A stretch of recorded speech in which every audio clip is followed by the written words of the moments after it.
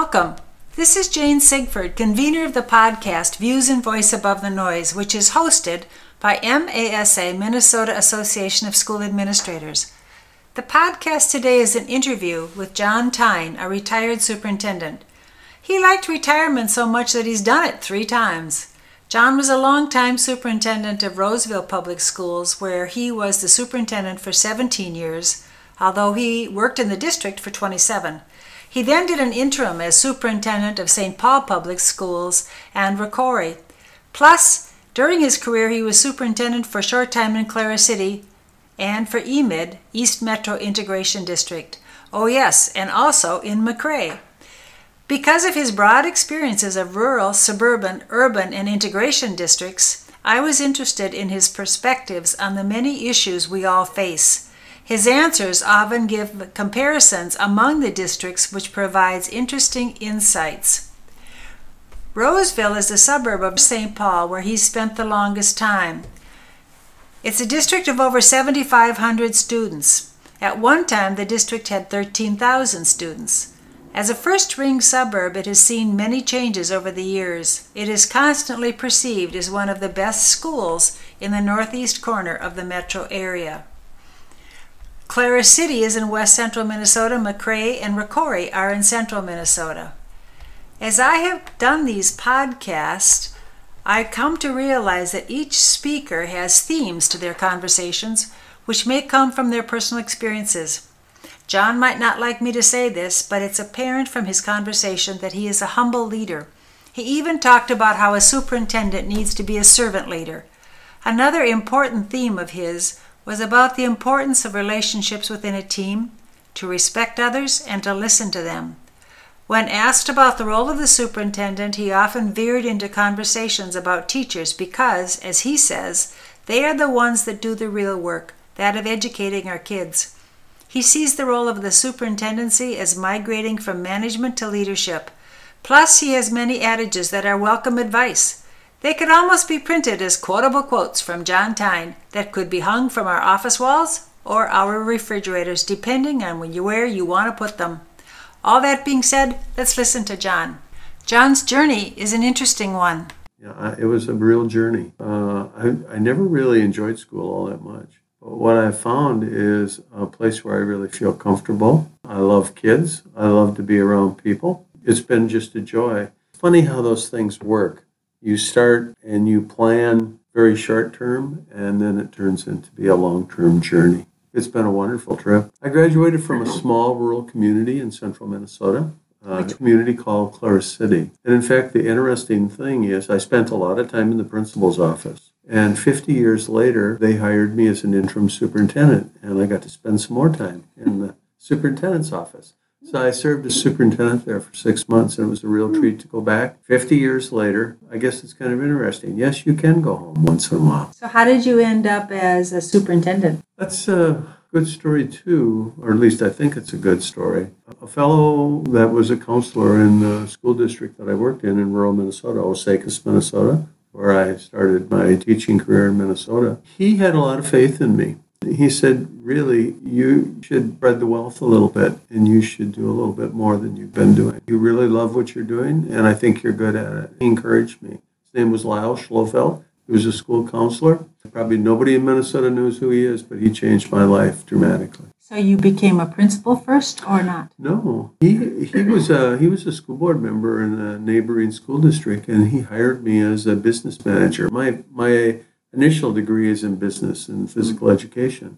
And he hired me as a business manager, activities director. And that's when I got the bug, and I found out I really liked that. School was, I found the joy in school and the joy in learning. And a great trip, headed back to school. And, there were a couple of stops in between. At one time, my wife and I owned the local newspaper, and we ran a newspaper for 4 years. Osakis, Minnesota. Yeah, it was great. It was a wonderful experience. Made me very aware of a lot of things I wasn't aware of. So I was a superintendent in Roseville, and I was there that's the longest part of my career. I was a superintendent for a little over 17 years. Spent 27 years in that district. I was a superintendent in St. Paul for a little over a year. Then in McRae, which is a small rural community in central Minnesota. And then also in Rocori, which is a medium-sized, really lovely school district in the middle of the state by St. Cloud.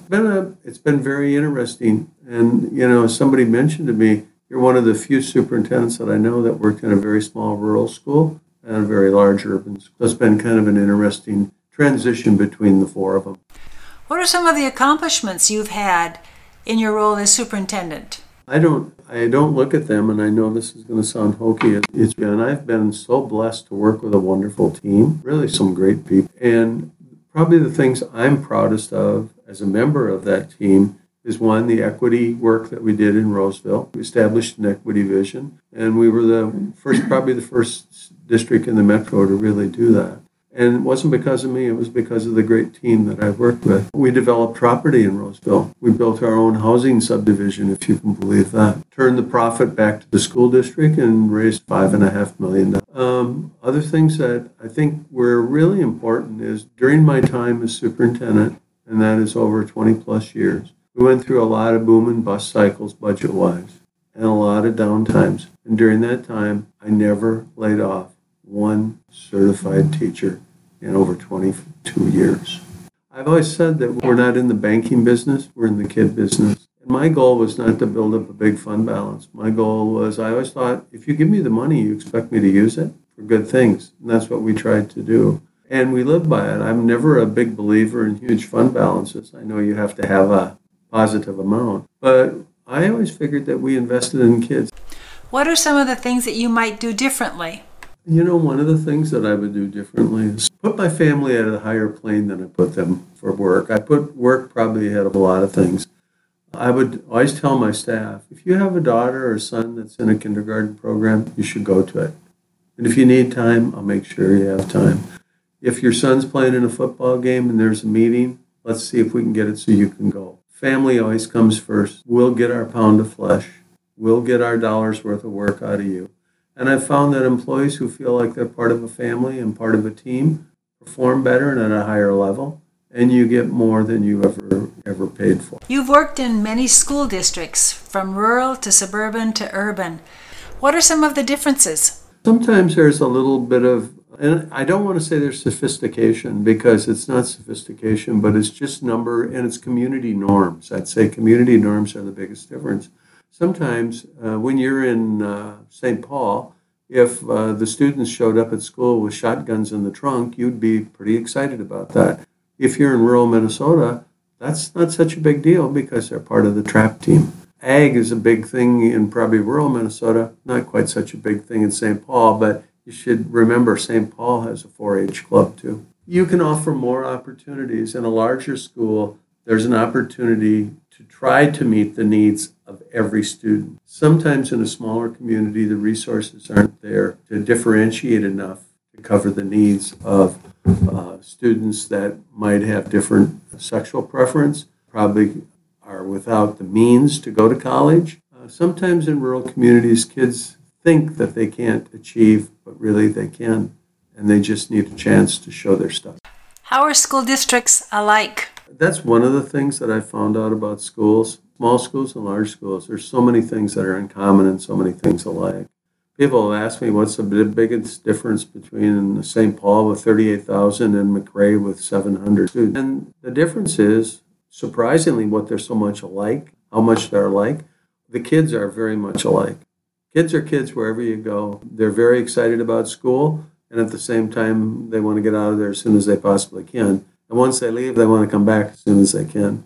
But I found out that small town boards care just like big town boards. They have the same dreams for their students. They have the same commitment to their students. It's a bigger number, but other than that, it gets right down to people. And that's the business we're in and how you take care of them. And that's the responsibility that I felt as a superintendent. How do you work with the people that you have responsibility to? I found it very enjoyable. John saw a difference in the level of services among the various size districts. Parents are more aware of their rights, and they should be. I have my own theory on think that the responsibility for our students and our communities with disabilities, it should be a state responsibility and not a individual school district responsibility. It should be the responsibility, but the resource should come from the state. That's my theory. And every student deserves a right to find success, no matter what their gifts. Every child has gifts. Every child. There's not one child that doesn't have a gift that needs to be developed and blossom. And so we just have to work on that a little bit. That's a big difference. You talked about rural, urban, suburban. The thing that I've found is that in rural areas, find adequate support and resources for special education. It's usually not located right in the district. Usually there's a cooperative or some other things that are used to provide those services. But I don't think they're quite up to the standards of suburban. That's my theory. But the same is true in the urban centers too. Resources are kind of so short. Our suburban schools really have additional resources to meet those needs and tend to deal with students with disabilities at a higher level than probably the other two levels. Have you seen a change in the role of the superintendency during your time in administration? When I started, I think it was more of a management position. And I think that's one of the things that sometimes people forget. They worry too much about the operation of the district and not about what we're really there for. Sometimes superintendents, and I understand what can get a superintendent in trouble really quick, is when the finances don't balance out. But really why you're there is to provide a quality education for the students and families and members of the community. That's the biggest change, I'd say. It's gone from a management more to leadership. In other words, it's how do you provide the tools for your staff to do the things that we need to do in the community. And a lot of times that's through the leadership that you provide. It's not just about dollars and cents. It's about how you can motivate people, how you make them feel like what they do is really important, and that they remember why they're there. I think the big thing, challenge that superintendents face now are dealing with people in mid-career, people who started with a dream and then have kind of lost the vision along the way, kind of fall into a rut. And if I could wish anything for school districts, it would be that we could take people in mid-career, especially teachers, classroom people, people who do the work, and reinvigorate them and get them back on track. Because sometimes I think they lose their way a little bit. You talked a little bit about how the superintendent role has changed. What's different for teachers? They're on duty 24/7. It used to be at least when you go home on Friday night, you might have a weekend off. Or at the end of the day, probably you wouldn't hear from anybody until the next day. Or you may receive an anonymous letter. Now, email is a blessing and it is also a curse. Parents are more aware of what their rights and responsibilities happen to be, and they have different expectations than they had in the past. So that's put a lot of pressure on staff to work at a higher level. And I don't think we've probably prepared our staff for that the way that we should, and I don't think we're giving them the support that we should. My own personal opinion is that the teaching position should be a year-round position. It should receive the support and the respect that it's due. If you travel in other countries, educators are held in very high esteem, very high esteem. And in the United States, sometimes, as the old saying, my brothers would always say this to me, those that can do, those that can't teach, those that can't teach, administrate, and those that can't administrate end up as superintendents. So there you go. I sometimes worry that they need to be loved a little more than they have been in the past. Everybody talks about how wonderful teachers are. When you talk to people, every student or every adult you talk to has a teacher that made a difference in their life. But when it comes time to provide resources or support or deal with an issue, then they kind of forget that a little bit. John talked earlier about the fact that the superintendent role has changed from a management role to that of a leadership role. His description of what that looks like includes an illustration to the meaning of a line from a George Herbert poem. A dwarf on a giant's shoulder sees the further of the two.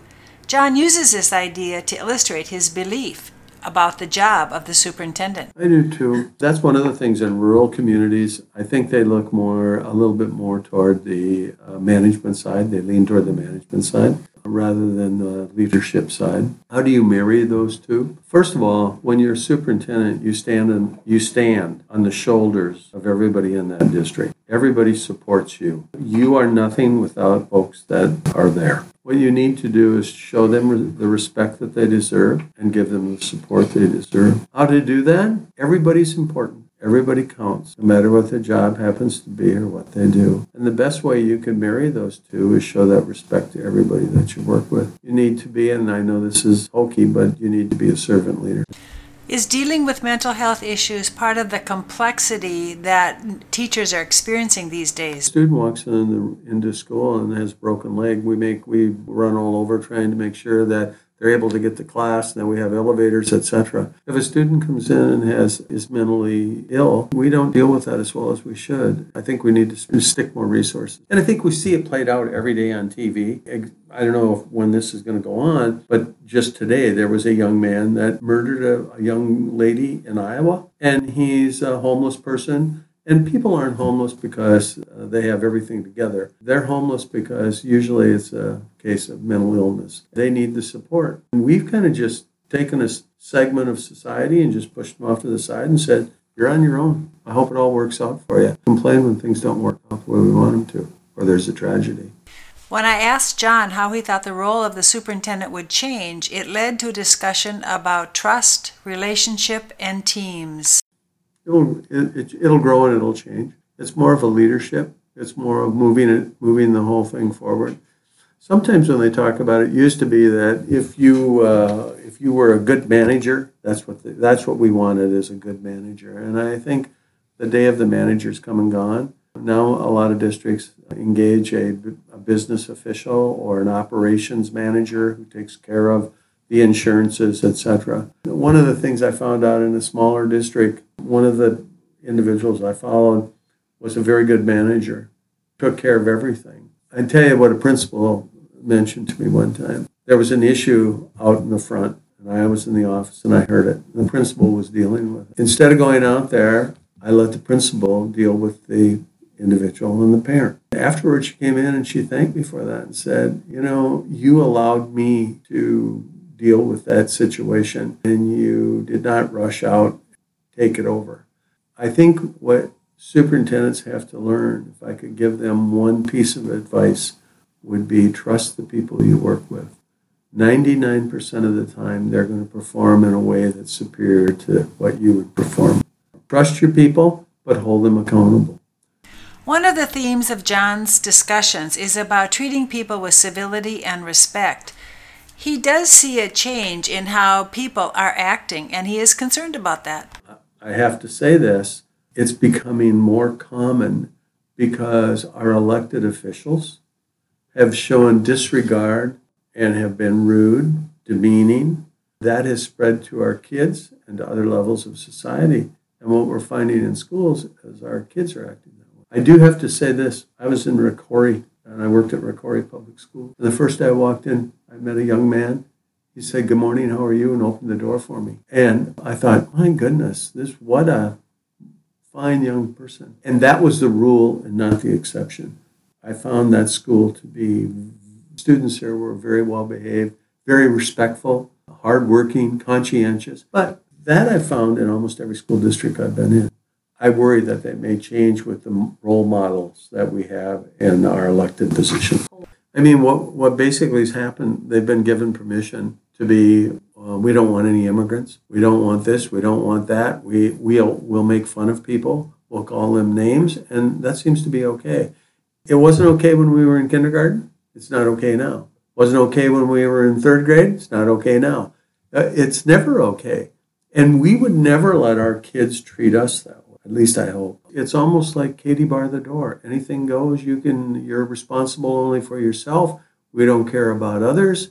And we don't necessarily have to even tell the truth. Do you see a difference in the attitude toward and how people deal with immigration between the different schools you've worked in? Yes, I do. I was very proud of St. Paul. I'm very proud of Roseville because I thought they really showed a lot of compassion and they opened the door.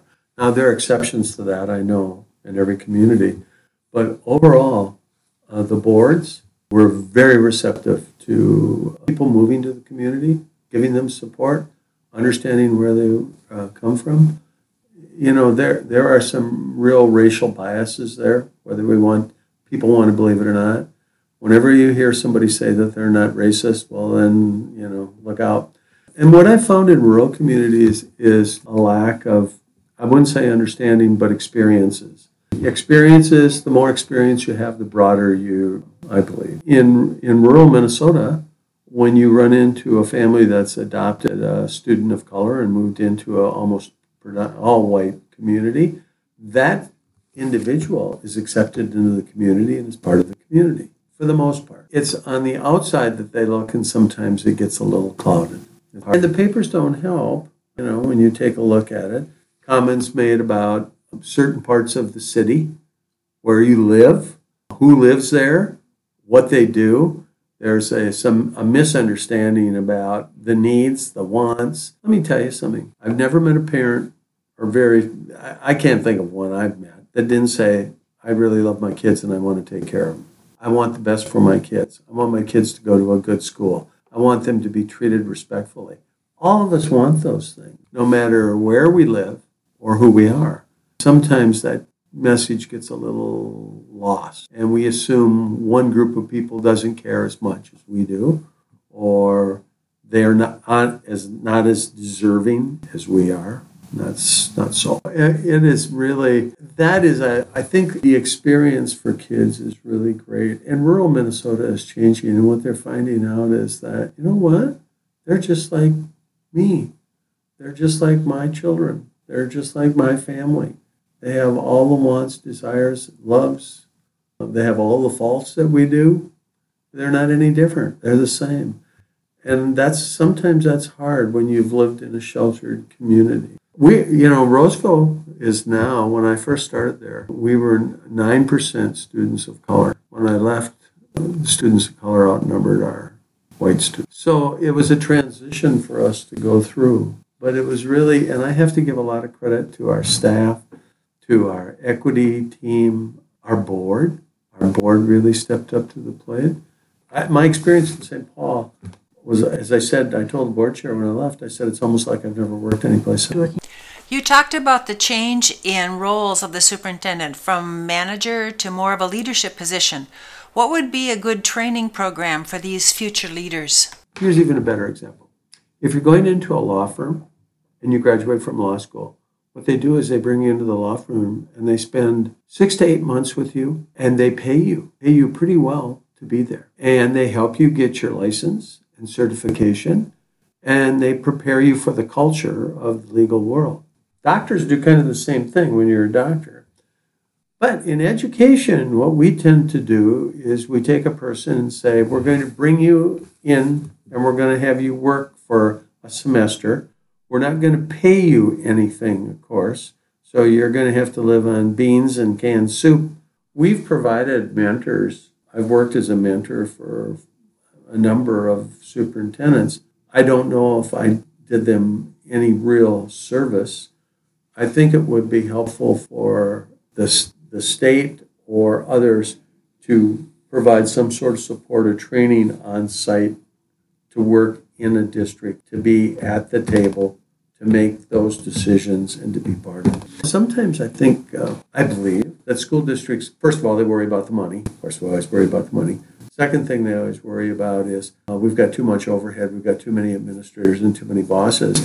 But I don't know how we expect people to be good at their craft if we don't give them an opportunity to learn. And it is so much different between preparing a budget and presenting it and explaining it and making sure all the needs are met in our community, or what we can meet, than reading about it in the textbook or even bringing it in and discussing it in a group setting. You have to be on the court. Some people now are talking that leadership is more collaborative and less top-down. Is there a way to change the hierarchy of schools, or is that even advisable? I personally believe in a flatter organization.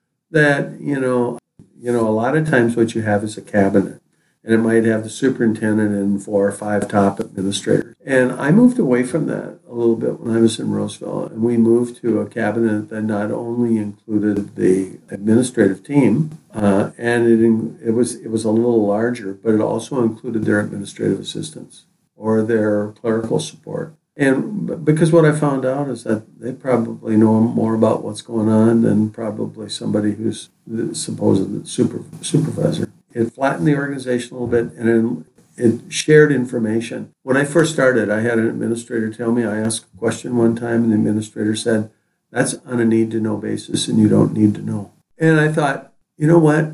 When I grow up, I'm never going to treat anybody like that. I'm not going to be that kind of person. And I think it really is being open and being free. It makes you a better organization. Sometimes we don't want to share anything, and surely there are things that are not for public consumption. That might be personnel data, etc. But really, one of the things I'd say is don't be afraid to work and trust your team. And if there's somebody in there that's not working out for you, do yourself a favor, sit down and talk to them and say, this is not working out. You deserve better, and so do I. And sometimes we don't do that. Certain times you need a smaller, more on-target group of individuals to deal with certain situations. But I honestly believe that, the more people make better decisions than fewer people. You still have that responsibility as a superintendent. It's my responsibility, and I hold it and I take it. But it's very helpful to hear all the points of view. I've always laughed at people who would be part of that would say to me after they left and became a superintendent, it was really easy to give advice when I was sitting there and knew I didn't have to make the final decision. It's a little different now that I'm a superintendent. And I hate to use a sports analogy, but I will. You're always the last batter up. Somebody probably goes through the teacher. And I've always believed that you solve the problem at the appropriate level. And what I mean by that, if it's an issue with a student, parents like to do a jump to the superintendent or to the principal. Really, what you need to do is you start at the level that's appropriate. And when it ends up, people are always going to say, it was John or it was Jane who made the bad call. And that goes with the territory. Another theme of John's is about retirement. He must like doing it because he's done it several times. He has some insights and advice to those future retirees. That's one of the tough things about retirement. When you're a superintendent, everybody looks around the table for you to make probably a decision at the end. Now nobody looks around the table. I just have to decide what's for dinner. So find something that is really helpful to fill the time. My wife's an attorney. As she slows down, she can take it in increments. She has a saying, you eat what you kill. You know what I mean? Mm-hmm. And it's kind of like you can say, no, I'm going to go to 4 days a week, or I'm only going to, et cetera, et cetera. I'm only going to have this number of clients to work with.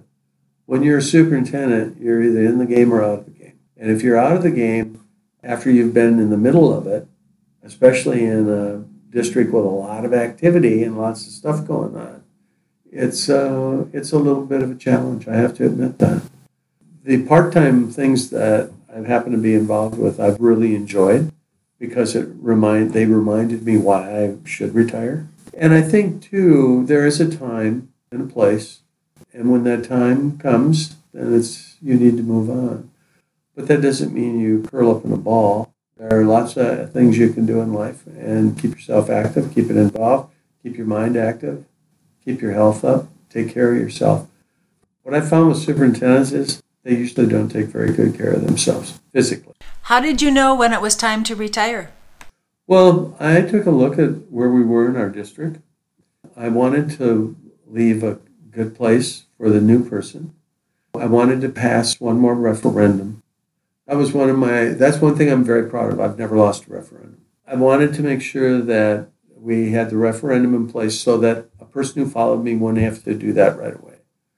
I knew that we had some other big things that were going to be happening, but it would take 3 or 4 years. And rather than try to work another 3-4 years and be the person who never left, the crazy uncle in the attic, I wanted to make sure that I prepared well for that individual, but left them room to grow their own initiatives. And then hopefully I'm smart enough if that person wants to talk to me, they will. And they have. I'm very touched that they've reached out to me. I have a good working relationship with all the people that have followed me. How did I know? I thought there was time. They always say you know when you know. It really was. That was the time to do it. It was the right time for the district. It was the right time for me. How do schools in the future need to change? They need to focus on what's good for kids, not what's good for schools or staff. Sometimes we do the same old thing because it's easy to do, and we don't look ahead. We're not on the edge a little bit. I don't think you should always... The transition point, I remember too when we went through the thing where there are always fads that happen in school districts, and we jump on board right away, and we have an awful lot of old whiteboards around, and we have an awful lot of old smart boards around. And I think we have to be progressive, but not over the top. Spend some time on R&D. I always look at 3M, and 3M is a company that is, I forget their goal, and I can't remember the percentage. They have a significant amount of their revenue has to come from products developed within the last 5 years. And I think what schools happen to do is just sit on their hands and take a look. They don't do a lot of research and a lot of R&D. We've always undervalued curriculum and staff development. I think that's what schools are all about. I think we have to spend less time worrying about how many lunch tables we have in the lunchroom and more about what we're teaching in the classroom and how we motivate kids. People say, gee, my son or daughter has the same test that I had when I was in Mrs. Johnson's room. That kind of tells me that not a lot of things are happening. One of the things I've noticed, too, when I was in Roseville, we had a situation where there was a teacher that was very successful. Started in the 70s, early 70s. Roseville was a predominantly white district, a lot of well-educated individuals and families, and it was an affluent suburb. Used to call itself the Edina of the East. So then what happened over a period of time, the population that we served changed. Teacher just couldn't adjust to that and couldn't change. And all of a sudden, instead of having Bobby and Susie, it was Kareem. It was a little bit different population we were serving, and then she just couldn't adjust to it and couldn't deal with kids and didn't know how to reach them. That's where staff development comes in. You know what? Staff development is the biggest waste of money in the world if it's not done right, and it's the best. You can never spend enough. Teachers are never going to totally embrace it because you want to feel comfortable. I think our goal is to make teachers feel a little uncomfortable and to push them a little. We always do better when change comes along. I kind of like change personally. I embrace it, but there's a lot of people that, hey, just leave me alone, let me shut my door, and we're going to talk about dinosaurs again, and it's going to work well. And I think the movement, toward we're going to help set curriculum or we're going to design what's coming down the road and Common Core, that's really been driven because there have been a lot of places where things have just fallen through the cracks and our kids haven't been prepared. What type of staff development would be meaningful for superintendents? Oh, man. It's not getting on a plane and flying to Miami for a conference. That I know. I think it's more hands-on, and I think it's great to have the big-time speakers. That's fine, and that's good because they motivate and they keep you going. I had a chance to hear some really great speakers. But how do I take that motivation and take it down to McRae or Ricori or East Metro Integration District and turn it into something that's going to be successful?